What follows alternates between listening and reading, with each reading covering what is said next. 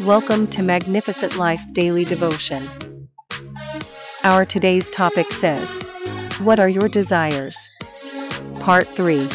Our Bible verse of the day is from 1 John 2 verse 16, which says, "For all that is in the world, the desires of the flesh, the desires of the eyes, and the pride of life, is not from the Father but the world."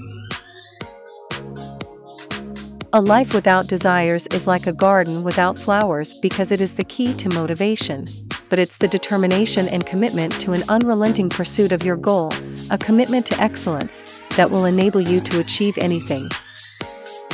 However, since desire is all about the mind and motivation, we must also be aware of our emotions because what we desire can build a foundation of greatness or establish the root of all evil. That's why 1 Timothy 6 verse 10 says, "For the love of money is the root of all kinds of evil." By craving it, some have wandered away from the faith and pierced themselves with many sorrows. Of course, numerous studies show that fulfilling a desire is a major factor in attaining happiness. For example, in one study, smokers who could quit smoking after discovering that their spouse was pregnant were much happier than those who failed to quit. This is likely because quitting smoking fulfilled one of their desires, to have a healthy baby. Unfortunately, however, fulfilling a desire can also lead to foolishness in humankind. Consider the example of someone who desires wealth but becomes obsessed with making money and loses sight of what is truly important in life. That is why 1 Timothy 6 verse 10 instructed us, saying, "Those who want to be rich, however, fall into temptation and become ensnared by many foolish and harmful desires that plunge them into ruin and destruction." Or consider the person who desires fame but then becomes so wrapped up in self-promotion that they lose touch with reality. And this can be so bad that they become delusional and may even start to believe in their false reality. Many of us have had desires that we have become too wrapped up in. As a result, we often find ourselves trying to fulfill those desires without realizing that we are actually doing something wrong.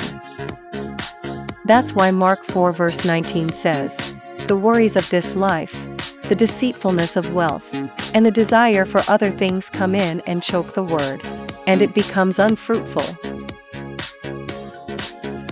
So what do you desire? And more importantly, is it something that will bring you happiness or lead you down a path of foolishness? Can you be mindful of your desires and make sure they lead you to a good life? Be mindful of your desire and pursue Jesus. The fear of the Lord is the beginning of wisdom and the pathway to happiness.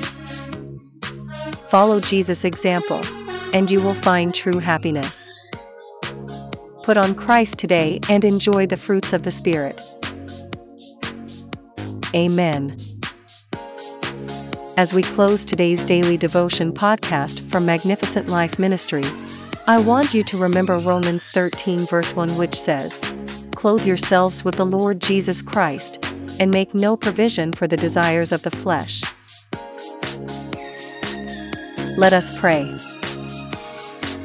Every arrow of evil desires fired into my life through dreams, in the name of Jesus, I command you be rooted out of my life now.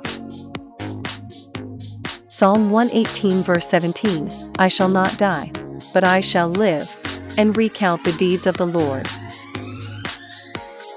From Philippians 4 verse 19, "I pray that my God will supply every need of yours according to his riches in glory in Christ Jesus." Amen. Thank you for listening to today's daily devotion from Magnificent Life Ministries. If you want to know more about our ministry or receive our daily devotions in a different format, I encourage you to visit our website www.maglife.org or follow us on our social media such as Facebook, Instagram, Twitter, and WhatsApp to receive our Magnificent Life daily devotions daily or to see other devotions that may be of benefit to you and your loved one. Give it a try today. I believe God will touch your life for good because victory belongs to Jesus, and that victory is yours in Jesus' name. Amen. Thank you again for listening. Till the next time we meet again, I encourage you to hold on to Jesus because He is the author and the finisher of our faith. Amen.